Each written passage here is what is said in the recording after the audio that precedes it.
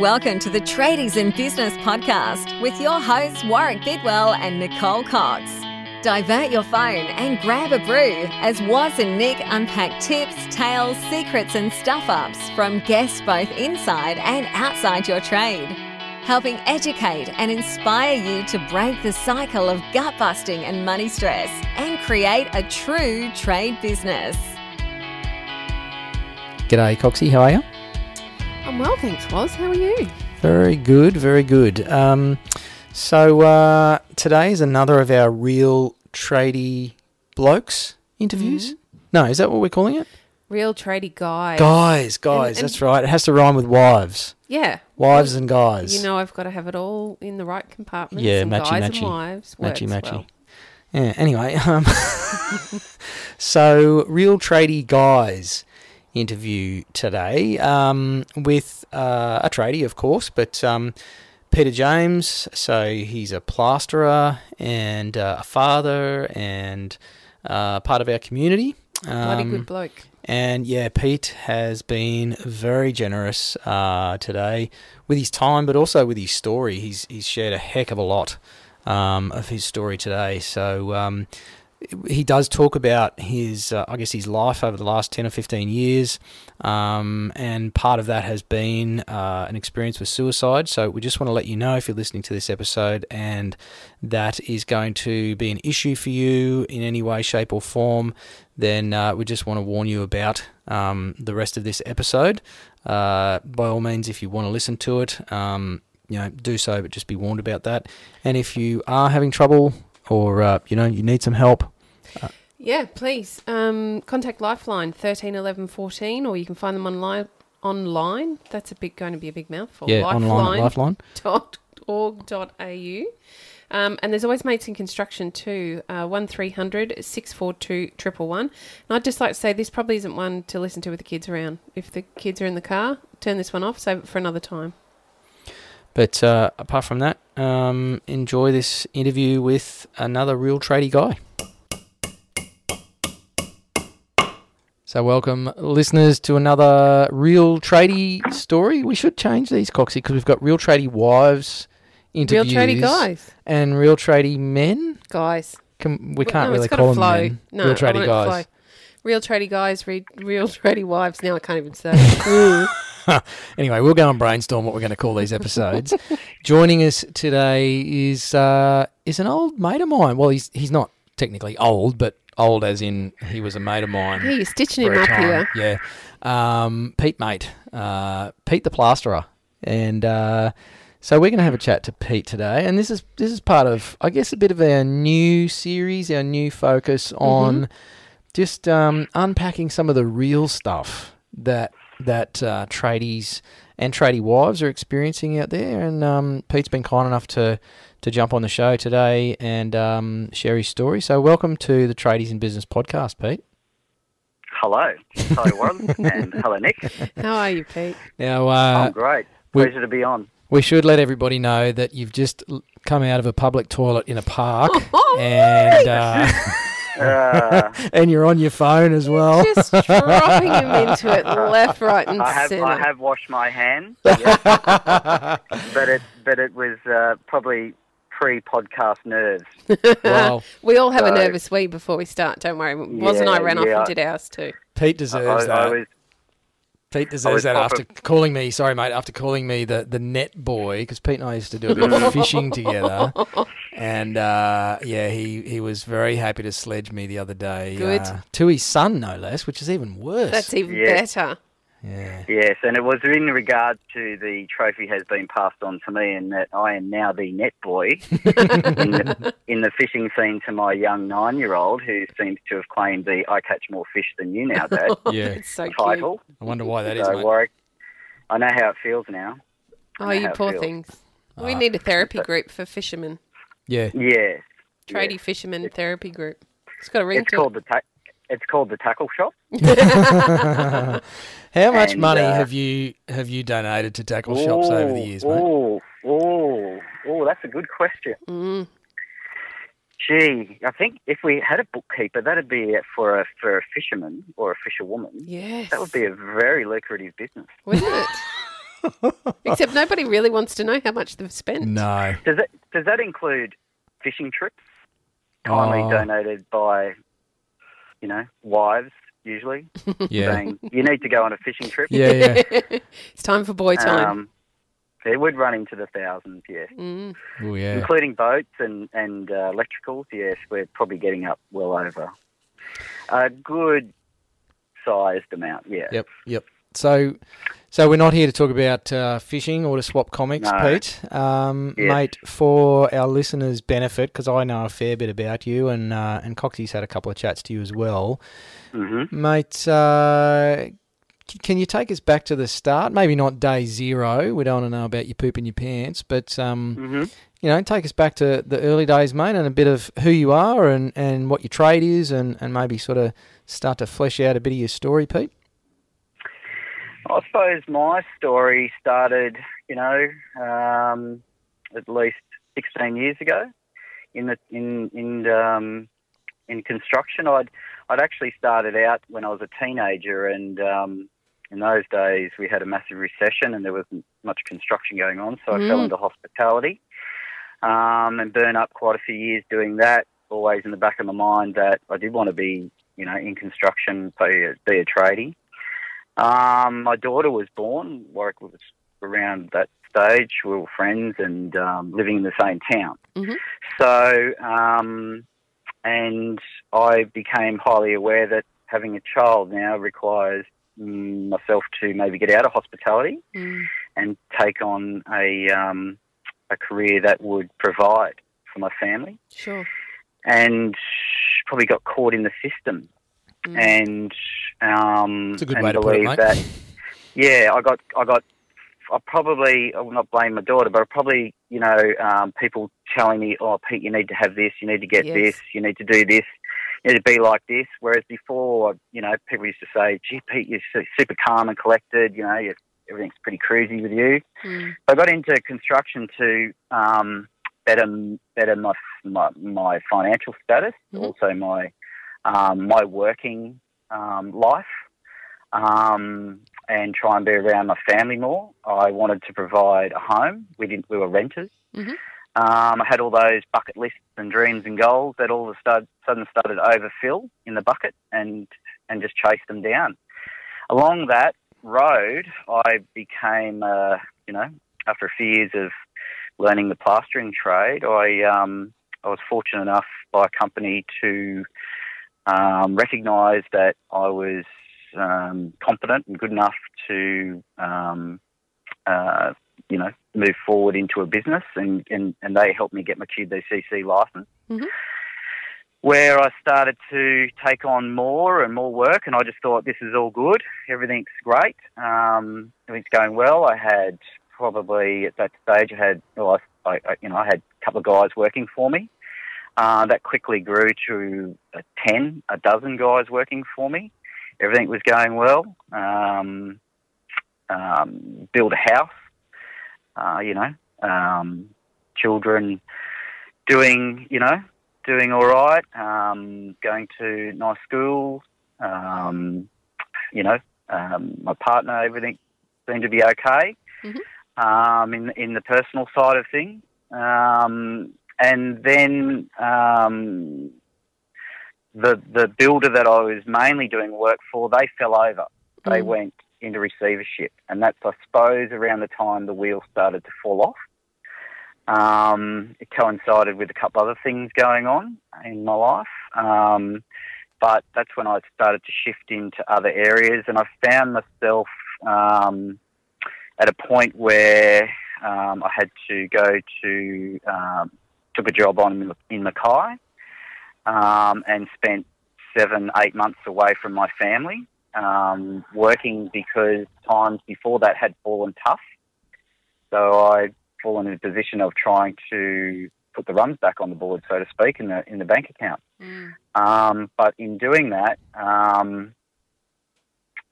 things just went from bad to worse, I suppose, in my personal life and in my mental state, and in my mental health side of things, went right down, and I was away from the family too much. I took on a massive job. I was thrown into a massive job, and the carrot was dangled in front of me. It was a job that I hadn't done before, but I thought I could do it. I came basically, a lot of things went on that job site. I was making good money, but other tradies didn't like that. Other companies didn't like that because there'd been failures on the job, which I was paid to rectify at their cost. And in turn, I became the target of job site bullying, harassment in the workplace and outside the workplace. I was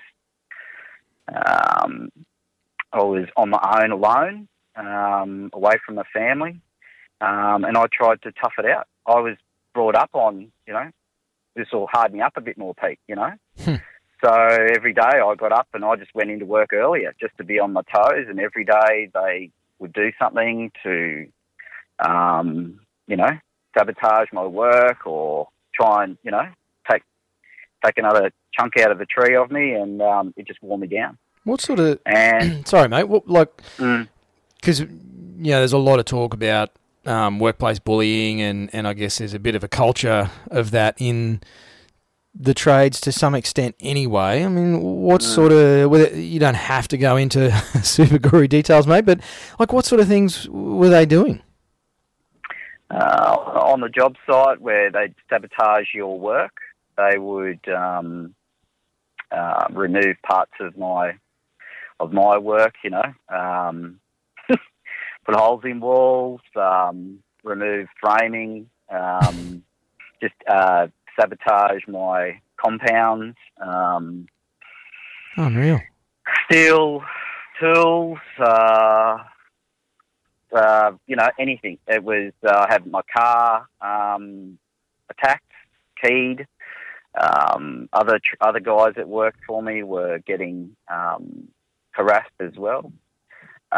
Tools thrown at us, abuse, writing on walls, suggestive behaviour. You name it, it was there. There was a lot of use of drug use on that site. And the main, when I went to, the builders about it, they were, you're getting paid good money, Pete. Get in there and do the job. Just deal with it. Wow. Outside the job, it was breaking into my room. At night, they would harass me, anything to try and get me off the job. Yeah. They thought that if they got rid of me, problems would go away and they wouldn't be charged these back charges for these works that I had to rectify. Yep. And we're not talking $1,000, we're talking tens of thousands of dollars. So are these guys in a rival business to yours? No. Wow. No. So, it's sort of stuff that goes on. It doesn't go on all sites. Sure. It goes on a fair bit. It's commercial, probably more because prevalent than people would like to believe, I think. I think so. It's there, and a lot of guys leave because of the trade, because of this going on. Yep. So I copped it because I was making money, Right. and no one else was. Mm-hmm. So, and I wasn't coached for that. I wasn't trained for that, to how to handle it. And the people that I saw to go to help me with that didn't want to know about it. So there became this in my head that no one gives a shit. Yes. And you just do the job, go home, lick your wounds, come back, do it again tomorrow. But it was a daily thing. And to the end of it, when I actually finished the job, I hung in there. I did it. I started to drink heavily. Mm-hmm. I started smoking again. I stayed away from any drugs which were there on offer. to cope. I had sleepless nights. I was a mess. I was all over shop, but I hid it. Mm. And when I came back to home, I found it hard to fit in at home. Wasn't coping. It was. I didn't want that to affect my partner any more than she was under pressure. With raising kids and being alone herself for that time. Mm. And prior to that, she'd lived a very single life as a partner. I was working in Brisbane, so 14, 15-hour days on the road, at work, driving home. Sitting in the car, on the phone, in the drive. I wouldn't get in the door till 8:30, 9 o'clock. Wow. So she lived a very separate life. So she felt very alone. So the demise of my my personal affairs and my business affairs were just crumbling. But I had money in the bank. Yeah. It's a sad irony, isn't it, mate? I turned it all around, and I went from having a bad bank balance, I had debts, to having money, and my personal life and my mental health just went out the door. I could have come home from there 10 times better than when I went up there. That's the gamble you take, Yeah. and taking on different things in life. But a lot of times you don't know.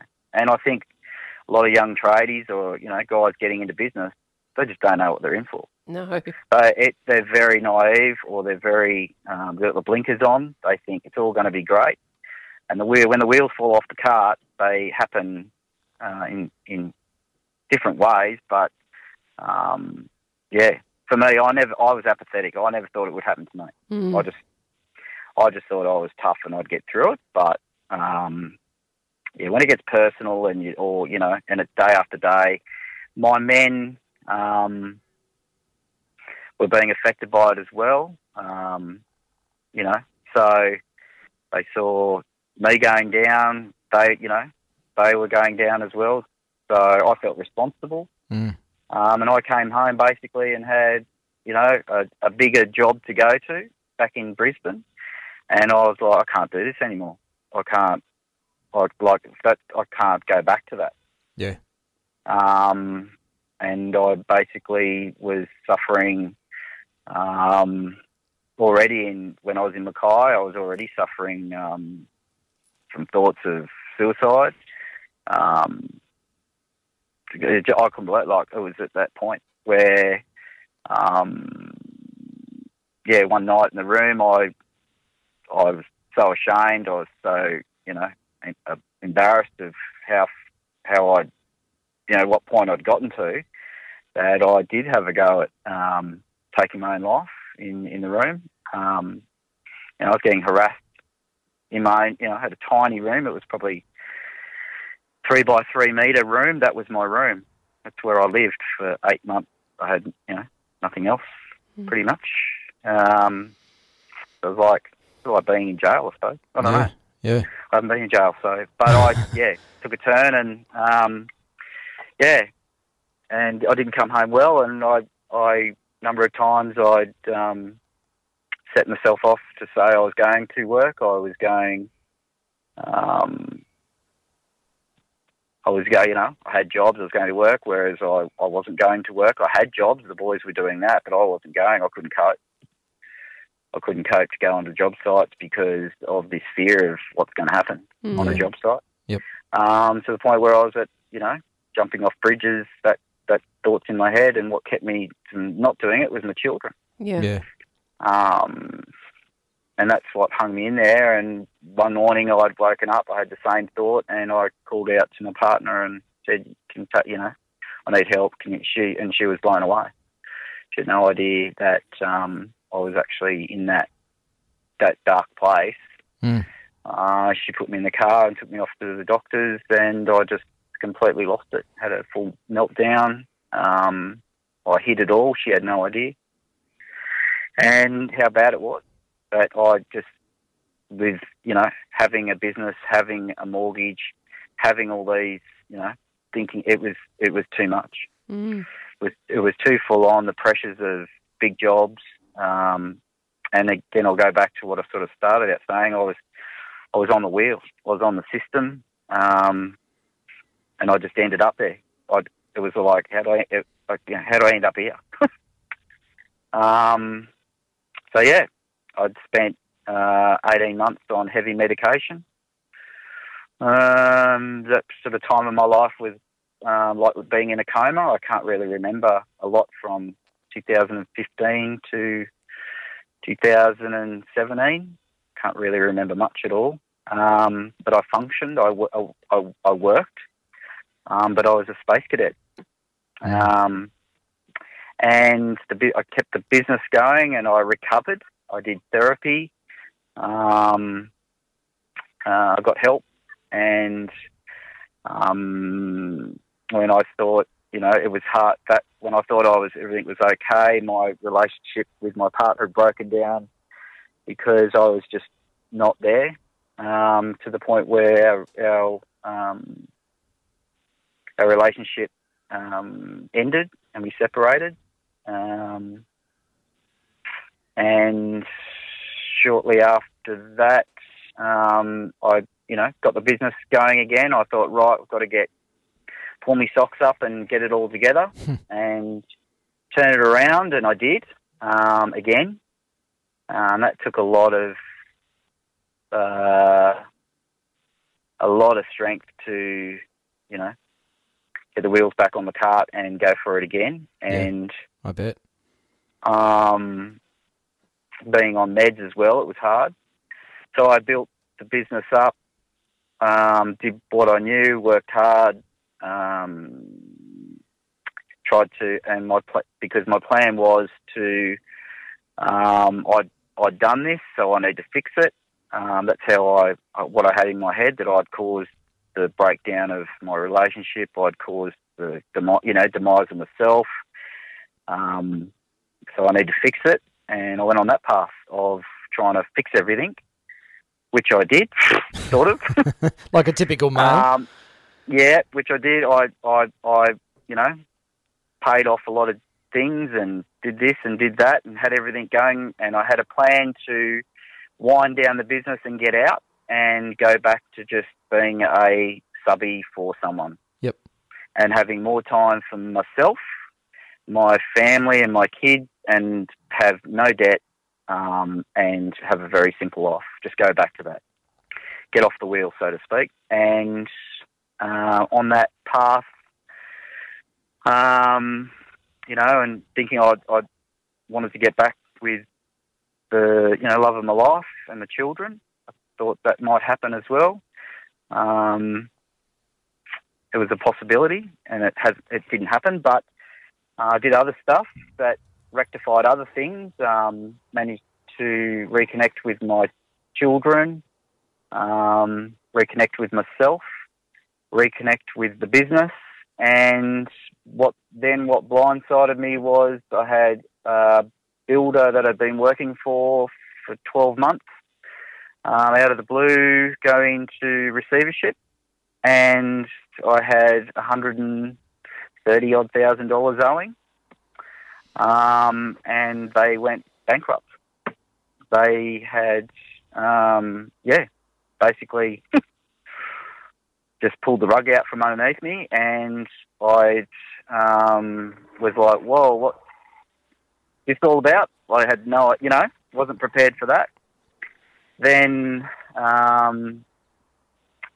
tried to keep runs on the board with doing another job, running on a real tight sort of ship, and used up a lot of my own cash, trying to rebuild and recover, pay off suppliers and that. And then 6 weeks later, in 2 days, I had another two builders go bankrupt on me.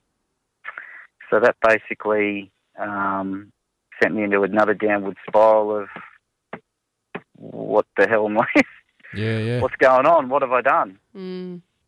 So I'd sort of got to that point where I'd recovered with my mental health. I'd recovered with the business again, and it all got ripped out again. And I was like, I remember falling back onto the bed when I read the email of this third one going, and I just fell back on the bed and I went, where's the fucking candid camera? Where is it? It's a cruel joke, mate. People must be pissing themselves laughing or something watching me on TV, you know, because this is not right. This is not real and it's not right. How many times have I got to try and recover? But I was done. I was spent. I remember lying on that bed just going, I'm done. So that was it. Pretty much had to talk to accountants. They just said, Pete, pack it up. You've got your health to think about. How many times are you going to do this? And so went to the doctor, talked to him about it. He said, Pete, you should be in a box by now. You should have, either you're going to knock yourself off or you're going to, keel over with the stress. So with that advice, I just packed up. I tried to have a plan of paying off, trading out of it. Yep. And I just went, no, I'm done. I've lost my family. I've lost myself. The plan didn't work. This is just shit just happened. And you can't. I don't know. Can you prepare for that? I don't. No. As a tradie, you can't. The amount of money that I was owed, talking hundreds of thousands of dollars. Bad luck or bad business plan. It wasn't. It's just what happens in the building industry. Pete, do you look back at any of that and recognise points where, I don't know, maybe you feel like it did get off track or you could have made different decisions? Like, do you ever do that? Oh, I've questioned that, and I've actually drove myself nuts trying to analyse it and work out what went wrong. There's so many things that I worked out that are just out of your control in construction and having a business. It can be as simple as a carload of your men not turning up for a day at work because a car's broken down and you're supposed to get that job finished that day so other tradies can, there's so many things that can tip a foreman off or, and you didn't get this job done and, that can, Yeah, yep. There's just so many things that can really unhitch your boat and it just sent adrift. So things with my relationship, I just thought I was doing what I was supposed to do. Get up, go to work, make the money. And when things went bad, I had to then go back in and make more money, work more hours, get things back on track to protect the family, to protect, that's just what I was brought up on. Yes. I was brought up on that type of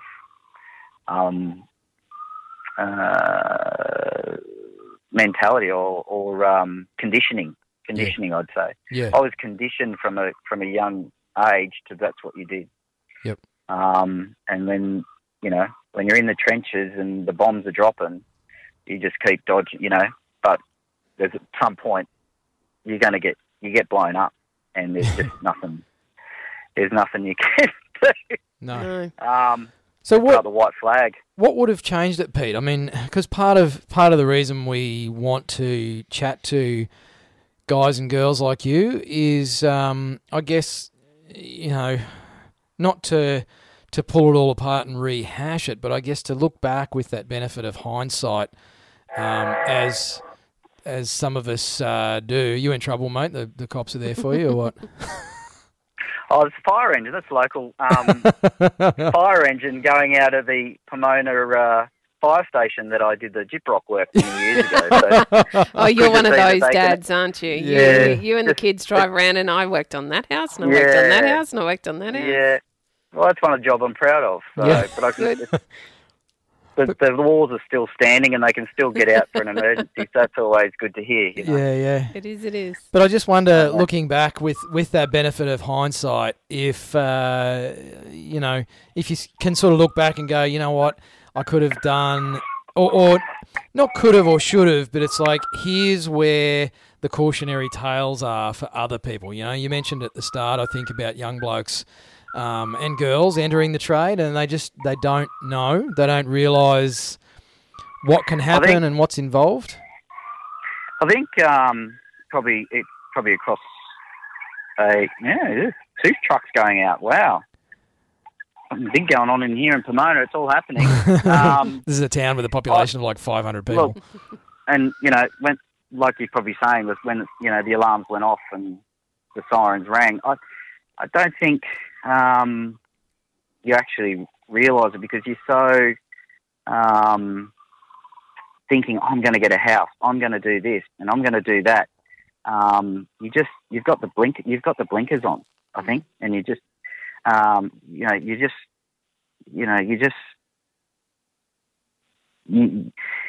you haven't tripped up, or you haven't had your fingers burnt, you just off you go. Yeah. And then, once your fingers you turn around, you go, oh, shit, didn't know that was going to happen. But what I realised is that I became a gambler. And I've never been a gambler, actually, against gambling. I don't do it. I don't bet. I don't even know how to do it. But I was a gambler. I gambled my health. I gambled my family. I gambled my home. I gambled my future by taking on those things. And I think if you're consumed by something, whether it's alcohol, drugs, or gambling, or and if you can relate that into business, is that sometimes there is no plan B. You get so consumed in it that you start making excuses and reasons why, and this and that, and it'll all be good. Or money will come in tomorrow. So I suppose that's the red flags go up. You don't know it. You're in it. Yeah. It's going 1,000 miles an hour. You think you're indestructible. It's not. Not going to affect you that bad. And one day, you end up in the gutter, and it's So do you think? Not good.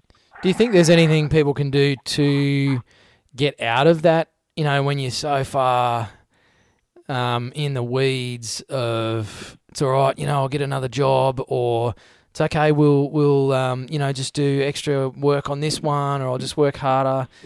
Is there anything people can do, do you think, to get out of that, to recognise it?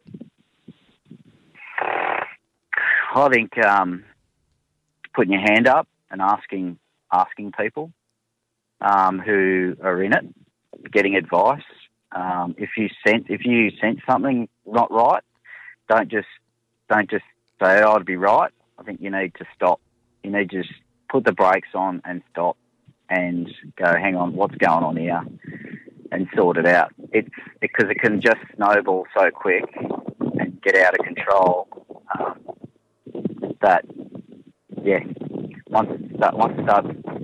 Once it takes off, it's hard to reel back in.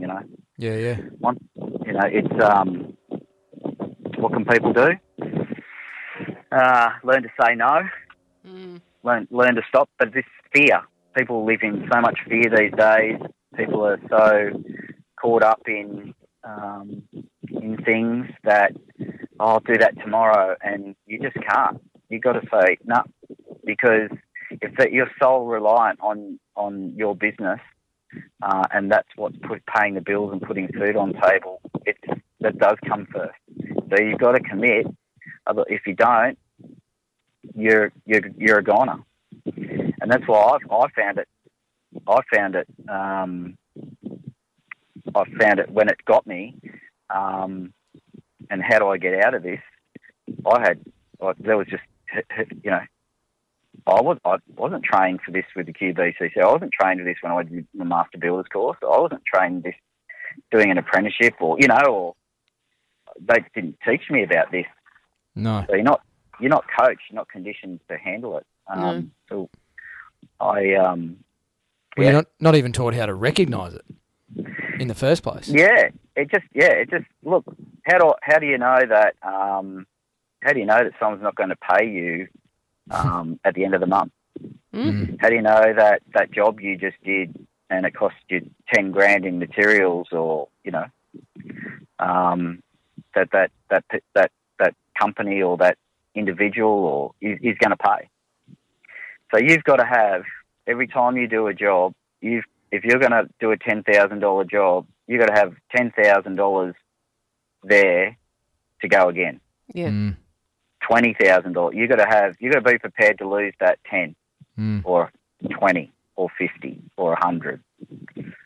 You got to be coherent with that, because it's real and it happens. It got me a number of times. Prior to me having 3 big builders going down, I had a number of small other companies that I was doing works for, only $10,000, $5,000, $25,000. It sort of was easy to get out of it, but it wasn't fun. It wasn't fun. So I had to take on bigger jobs to bail out. It just gets to the point where I didn't have the money to bail out anymore. And we did great work. And that's the sad part about it. I built a business up. The QBCC handed me bigger licenses and said, "You're doing great." All my books were, everything was great. And when the builders went bankrupt, I went with them. And there was nothing there. This is what probably got me the most, was after feeling like no one cared when all that stuff went down, when I worked away, that when all this stuff went on, that no one cared. You think that you're paying this to help you. You think you've got this in place to help you, but you want to make sure, because I can tell you now that when companies go bankrupt and you're not paid, they'll suspend your license and you'll end up in a world of shit because you got nothing, no license, and they will just say you're suspended. Pete, can you tell us a little bit about that, I guess coming to that understanding that you had to pull the pin on your business and what that looked like and what those first few weeks were like? Well, that's a good question. Big mixed emotion of like, I've put in so much effort for this and I felt like I did nothing. I didn't do it. And I got told that you've done nothing wrong, Pete. You just have to deal with it. And I was angry. I was cynical. I was like, I had smoke coming out my ears. It was a massive mindset reset of, all right, I now have to play the game. I've got to do what I'm told, and because I don't want to end up in a box. And those thoughts came back into my head big time, of knocking myself off because I felt ashamed and a failure. But I just kept seeing my son and daughter. I just was like, well, they're going to have no daddy. Yeah. And they became the most important thing in my life. And for them to have a daddy, I needed to become the most important thing in my life. Not money, not that builder, this builder, not that, not that guy. I had to become almost super selfish for a moment in my life to get better, to forgive and forget, put it all behind me. It's not a nice thing when you hand over the books to the liquidators and say, I fault. I'm going bankrupt. That's it. I'm done. Wind up the business. So that was a massive mindset reset to say it's gone. All that is going to go, your house, everything. But in that, I did seek some help with advice, and I was told earlier on that this will be the best thing you do. And it's just gotten so full on that you need to stop to start over again. Sure. And it didn't sink in because of how messy you are in the head. It's crazy. You've got crazy head. You're like, wow. It took a lot for me to hang in there. I listened. Lots of trips to the doctor, lots of trips to a therapist to guide me through it. I put my hand up and asked for help.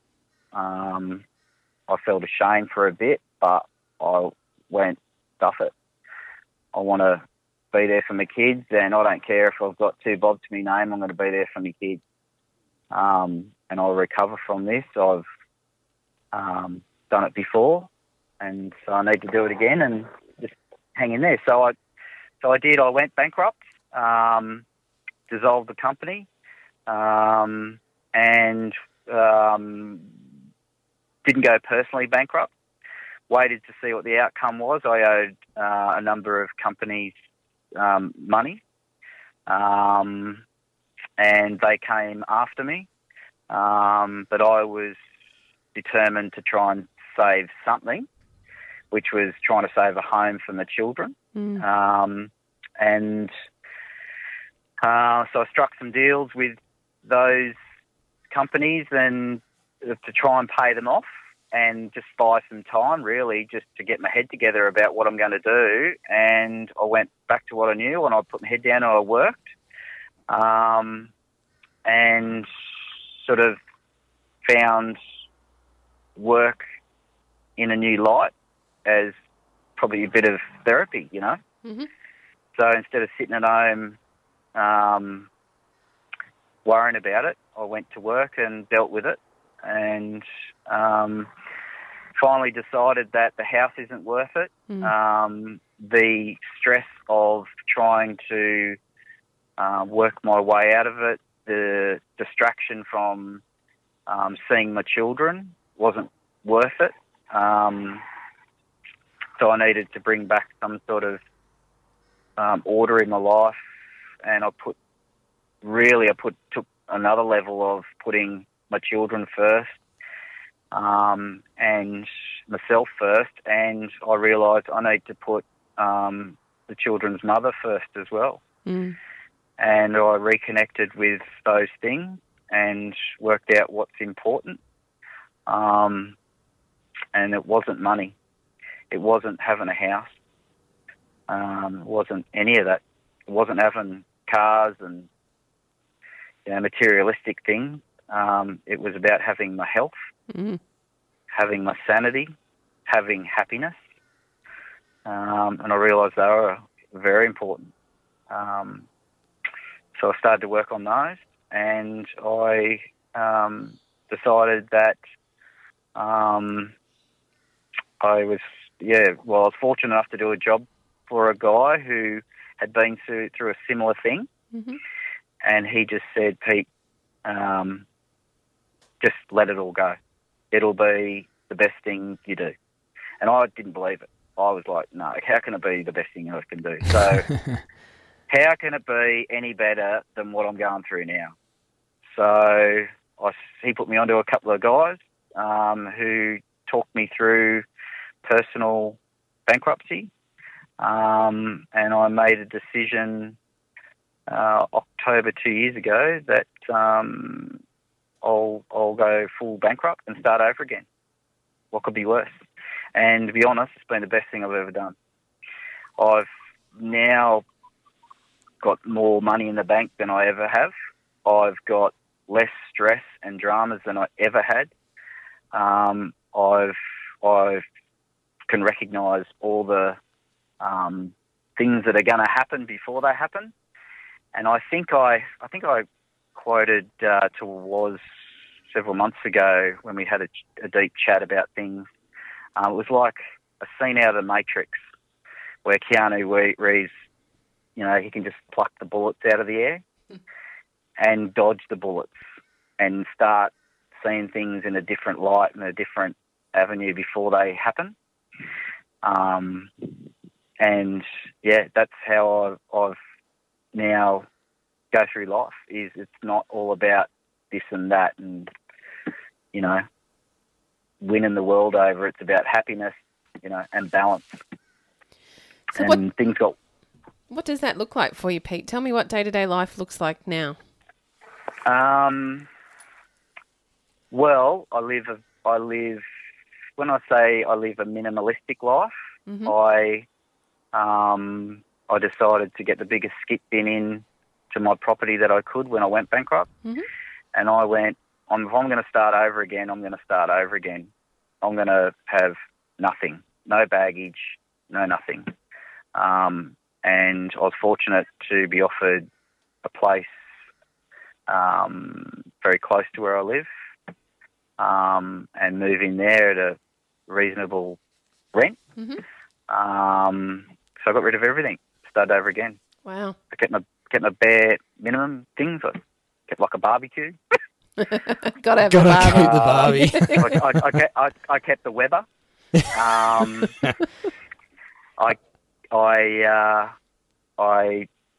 went without a fridge. Wow. I went into this mode of if I'm gonna start over again, I'm gonna start over again, and I need to look at how I can save money and how I can give myself more time, and I don't want to end up in this situation ever again in my life. Yeah. So I started to rebirth myself. I didn't become a born again Christian. I didn't become any type of fitness fanatic. I just worked on my mental health. Mm-hmm. Because I put that first. And everything started to fall into place. Wow. The less I had, the more I had. Yeah. I'm sure people have heard that before. So I quickly realised the more stuff I had, the more dramas I had. Mm. And that took away times with myself and my children, and trying to build a reasonable friendship with the children's mother. Yep. To raise them as best as we could.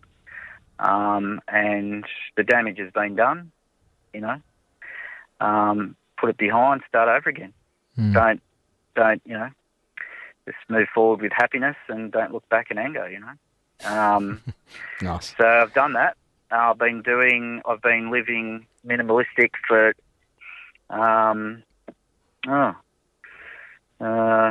it's coming up to 2 years now.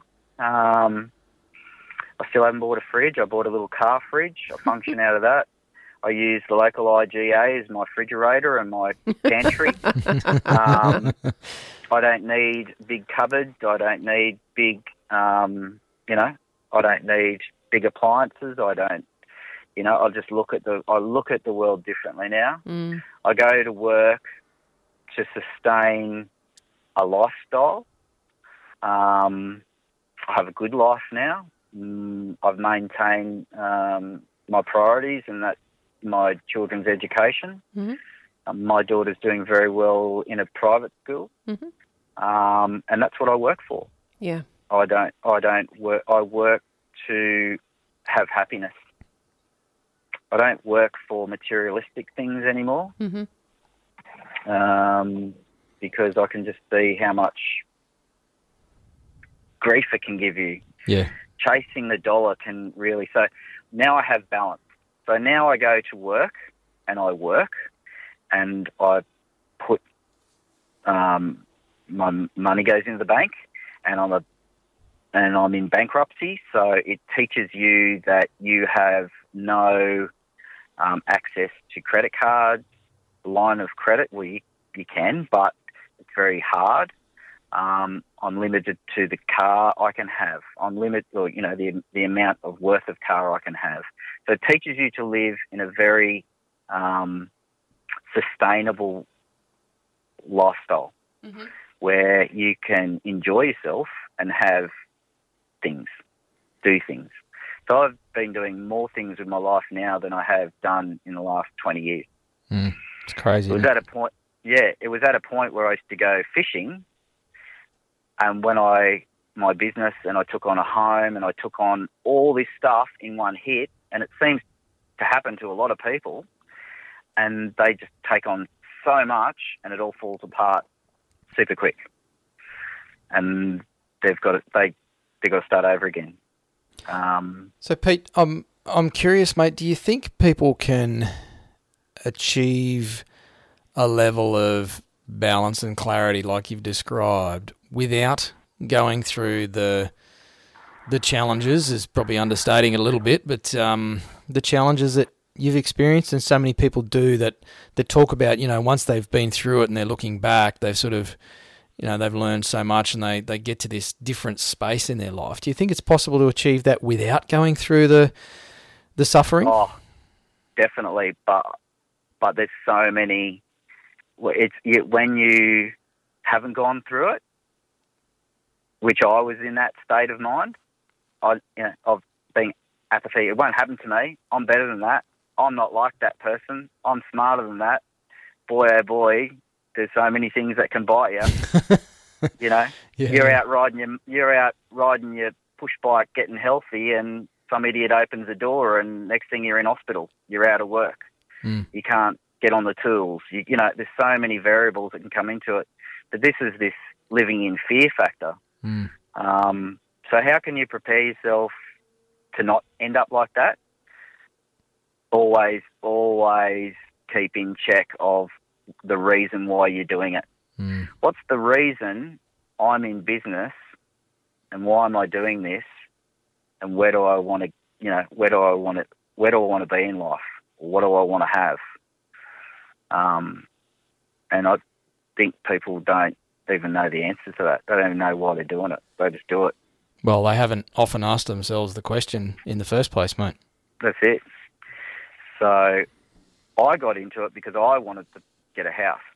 I wanted to have a roof because I was conditioned that that's what I should do. I didn't really understand why I was doing it. I was just doing it because that's what you did. That's what your mates were doing. That's what other people were doing, you know. And that's the great Australian dream. I just want to touch on that, Pete, because I think it's something that we don't expose or talk about very often as society, is this obligation, perhaps, to follow what appears to be the norm.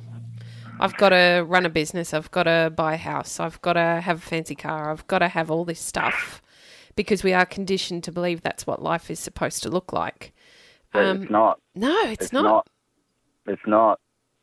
So I can tell you, I don't have all that stuff now. Well, you know, I look at it differently now. I can go rent that. I can go hire that. I don't have to own it.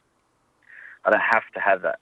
If I want to go experience $1 million house, I can rent it.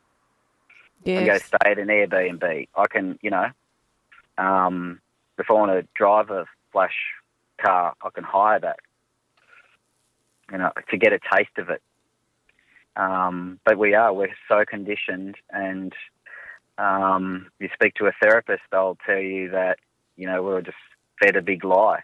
People are just living in this bubble and they don't know how to get out. Whereas I was told the other day that, Pete, you found the door, and you know that you can go into the bubble, but you know where the door is and you can come back out. Whereas before, I didn't know how to do that. No. I didn't even know you could do that. And now I have. So to put in perspective, I spent, I don't know, I probably went 10 years without a holiday. I suffered massive burnout. I've had, now bringing my balance back into perspective, and I've found the door to that bubble is I've just had 5 weeks off Wow. Earlier last year, I had probably another, I don't know, 8 weeks off in the year, maybe more. This year, I've probably had 8 weeks off at least already this year, and I'm not gloating or I'm not saying I'm doing something right. It's just that now I have balance. I have lower. People might ask, well, how do you do that? Well, don't spend as much, or I'm forced to. I'm forced to live the way I live through bankruptcy, but it's been the best thing I've done. So now when I go to work, I work. I live quite frugally. That's a word. And I save my money for having time off. Yeah. Resetting myself. But before I do that, I pay up everything. I try to. And now I'm, having time off without guilt. Yep. I'm getting operations done that I'd put off for 5 years. And I can do that without worrying about the debts, the mortgage, the this, the that, the business, because I can step back into it, I work, and I can step back out of it. Before I couldn't step out of it.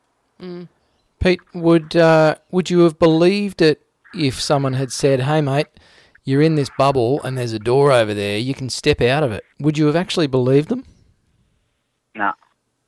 No. I discussed this the other day with someone, and no. But that because I lived in that bigger fear that if I do, the world's going to end.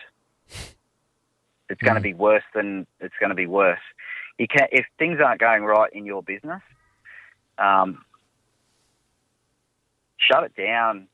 If it's causing problems with your relationship, with your children, you're sitting at home with your hands in your head, you're not sleeping. There's enough signs to change, give it up, ask for help. If you're not enjoying life, if your business isn't allowing you to enjoy life, why are you doing it? You're better off going and working for someone else 9 to 5, get a paycheck, change the way you live. If it ain't working out, don't do it. Pete, not for you. How big a part does pride play in Massive. Particularly men continuing on when they probably deep down know it's shit? Yeah, massive, because that's what I suffered from. Yeah, of feeling ashamed that I'd failed. And I suppose that's what leads to the suicide stats.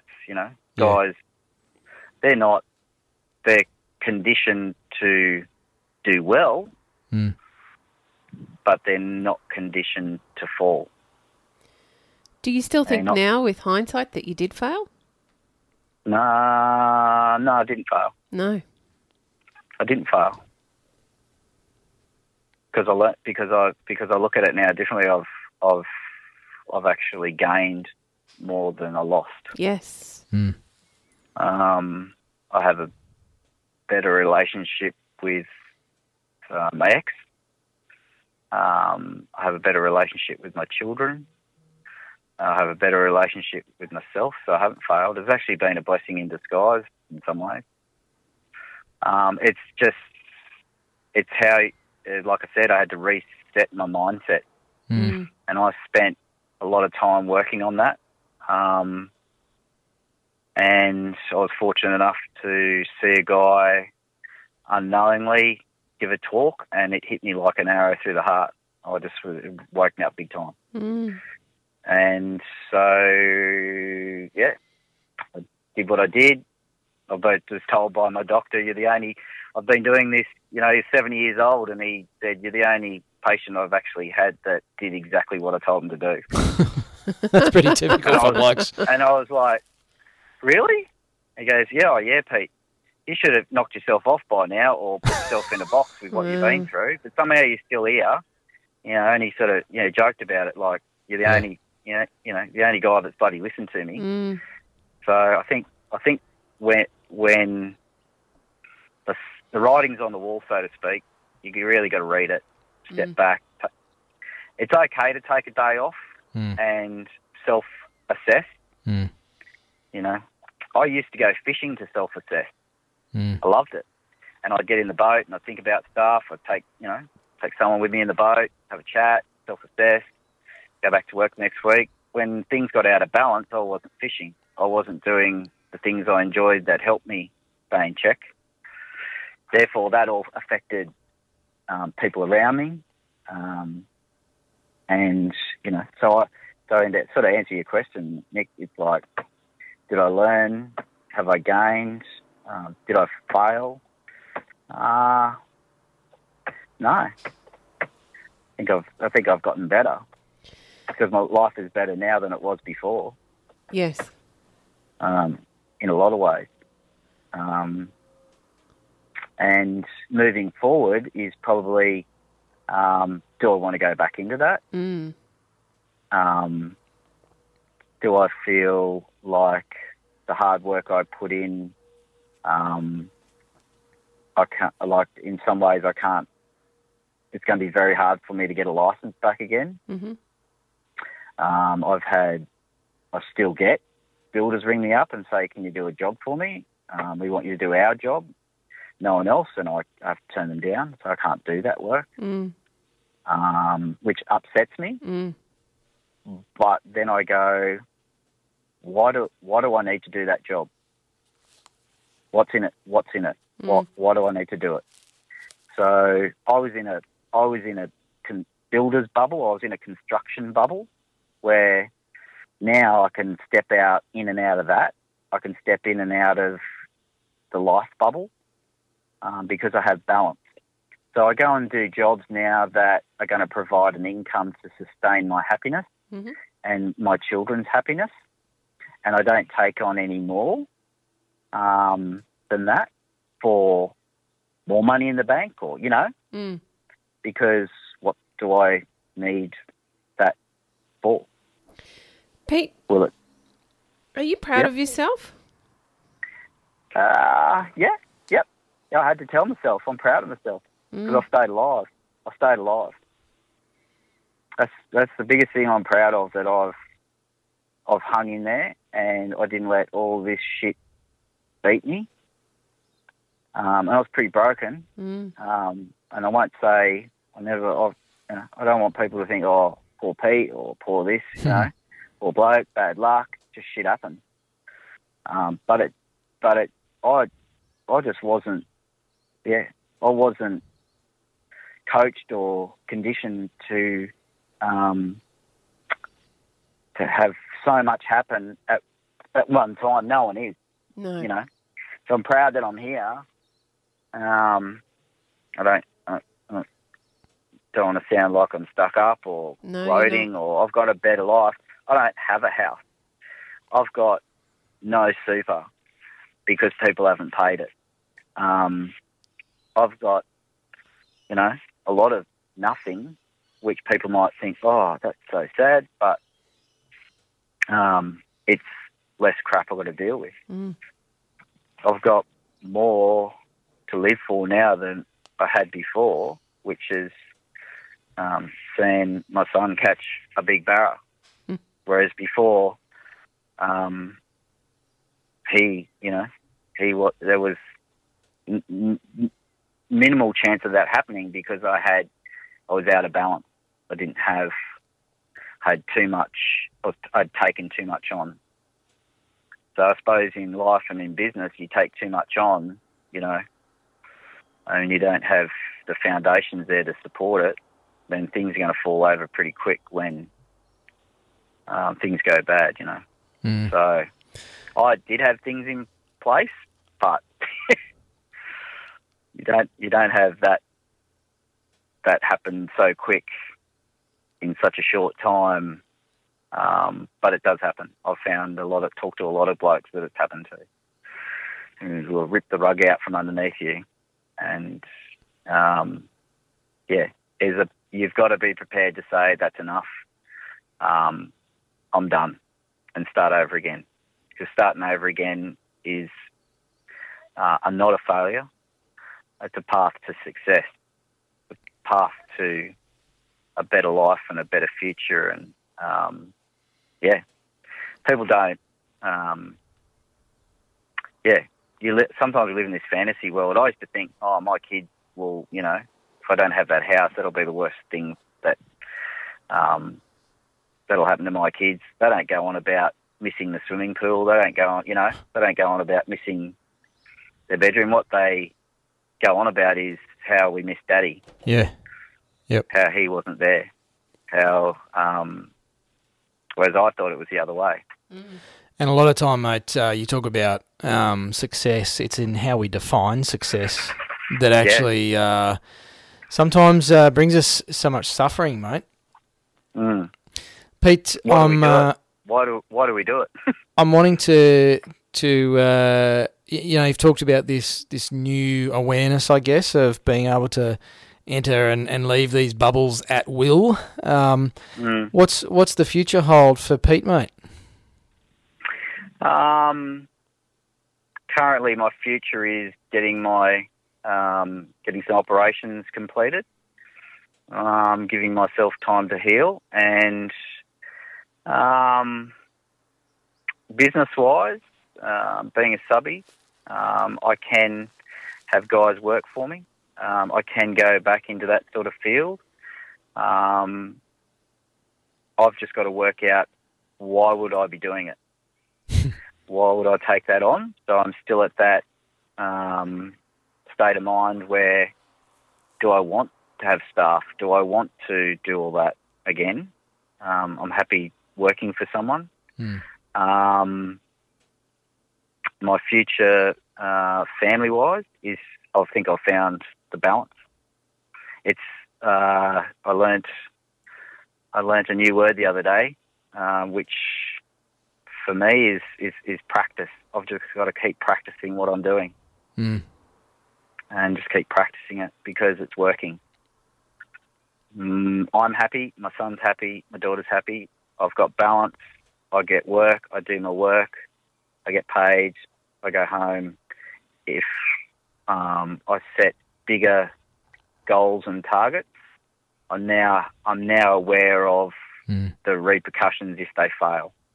Yep. And I'm prepared for that. I'm stronger on, So I read something the other day, or today actually. Nick's put something up, and another. I assume it's a guy that's knocked himself off. It was a guy. Yeah, I don't know why that's happened. Yeah. Why does it continue to happen? It's a riddle that a lot of people are trying to solve, mate. And I think, sadly, I think the answer is probably hiding in plain sight, but we're just not focusing on the right conversations about the right things. And, we're trying to stop people going over the waterfall instead of figuring out why there's water in the stream in the first place. And I know from my own experience it was like that. So yeah, it's this bubble that we live in, that we've got to do this and we've got to do that and we've got to have this and we've got to have that. I think we're so caught up in living in this fear. We're just in this fear state of mind that if we don't do that or don't get that job done, or if we don't take that on, do this, do that, everything's going to fall apart. Well, we even have a term for it, mate. We got FOMO. Yeah, fear of missing out. I think I had to Google that to figure out what that was. Because you're old. I'm too old. Yeah, fear of missing out. And I live that. Fear of missing out. Of course. And I think what you've got to realise is, in business, is if you fear of missing out on a job, or fear of missing out on, getting that job, it might not be the right job to take on, and you might miss out on some things, but you're probably going to, if you take it on and do it for the wrong reasons, you'll miss out on a hell of a lot more. and you got to work out what's important in your life. And really, for young players getting into a business or thinking I'm going to set the world on fire, ask yourself, why are you doing it? Why are you going to do it? And is it really that important? And if it isn't, don't do it. Don't do it. But do it for the right reasons. So I do it now. I do it now for I'm conscious, and my awareness is now heightened that I can say no to a lot of things, a lot more things now. Whereas before I used to be a yes man. I had to say yes to everything. And it brought me, more dramas, because I didn't know that I could take the door out of the bubble. If someone had said, you can go bankrupt now, Pete, or you can go through pain and suffering for the next 5 to 10 years, what would you choose? It's that old thing really, about would you have actually believed him, mate? So start over. And just to add why did all this come about? We had dramas with a house bill. Why did I work so hard, and why did it take so much on? Because we had dramas with a house build, and we had a builder that went belly up and put us, in an unfinished home position. And we had dramas with that. And my thing was, well, I'm going to have to work to get, work harder and take more risk, take more on to get this house finished. And that at that point, I should have just put my hands in the air and said, I'm done. House, but you don't. No. You've come so far. I worked so hard to get that deposit and build a home for it to go to shit, that I should have just said, take it. Because it was the start of the end for my family and relationship. Too much pride there. Should have just word said, again, mate. Yeah. Pete, I want to finish with a question that I usually ask, probably in a different light, but I think it's a good way to wrap up our chat today. And people are probably thinking you're a bit weird sitting in a park for an hour or so on the phone. Mate, if you had 1,000 tradies in a room, what's one piece of advice you would love to leave them with? Respect.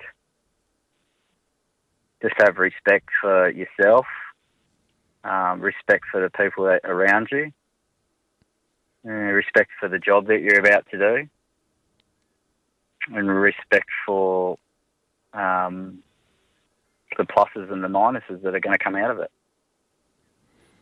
I think that's what a lot of people have lost. They lost a bit of self-respect. They just do it. They do it for unknown reasons. It's a great point, mate. Well, Pete, mate, thank you so much for your time today. That's it's been a fantastic chat. I must admit I felt myself sitting here not wanting to speak because you just had some fabulous insights there, mate, and really appreciate you sharing your personal story. That's very, very valuable stuff, and I would like to think that more blokes especially, but more people would do the same, and I think more of these sorts of stories need to get out there so people realise that they can step out of the bubble, as you say, mate. So thank you, Pete. And start again. There's no shame in it. There's no shame in saying, I've had enough, I need to step off and start again. There's no shame, and it does get better. And you can start over again with fresh legs and move forward instead of going backwards. Well, but yeah, glad to be on the show. Thanks again, mate. Thanks, Pete. You're amazing. Thanks, Nick. Yeah, and thanks for your help over a short time that we've known each other, Nick. Always a pleasure. It's got me, a small part of it's got me to where I am today, so sitting in a park. Glad to be a part of your success, mate. Yeah, absolutely. Right, it is. It might be funny, but yeah, it's better than Yeah, places I've been. Well, thanks again, mate. Thank you. So there you go. There's Pete, mate, as I've always called him. I've known Pete for, I think probably 15, 20 years. So, yeah, we lost contact through all of his challenges, probably not surprisingly. And funnily enough, I went through my stuff around the same time. So we've kind of arrived at this rebirth, as I think he described it in there, at similar time, which is part of our reconnecting. So really thankful to Pete for sharing his story today. And again, as we said at the top of this episode, if any of the content in today's episode has left you feeling perhaps like you do need some help or support, then please get in touch with Lifeline. You can call them on 13 11 14 or go to their website at lifeline.org.au. And there's also Mates in Construction, fantastic organisation, helping tradies and contractors right around the country. And you can call their support line nationally on 1300 642 111. And Coxie and I are also always here to help and support you. So, if you don't feel like you need to call those two organisations, you can always reach out to us, probably via the Facebook page is best, Coxie. Yes, I say so. And just drop us a direct message, and always happy to chat to anybody who needs a bit of help, even if it's not, to the level that perhaps we've discussed today. So thanks again to Pete, and we look forward to sharing some more Real Tradie Guys and Real Tradie Wives episodes with you real soon. Thanks for listening. Hooroo. You've been listening to the Tradies in Business podcast with Warwick Bidwell and Nicole Cox. Find out more about today's guest, tools for your trade business, and other cool stuff at tradiesinbusiness.com.au.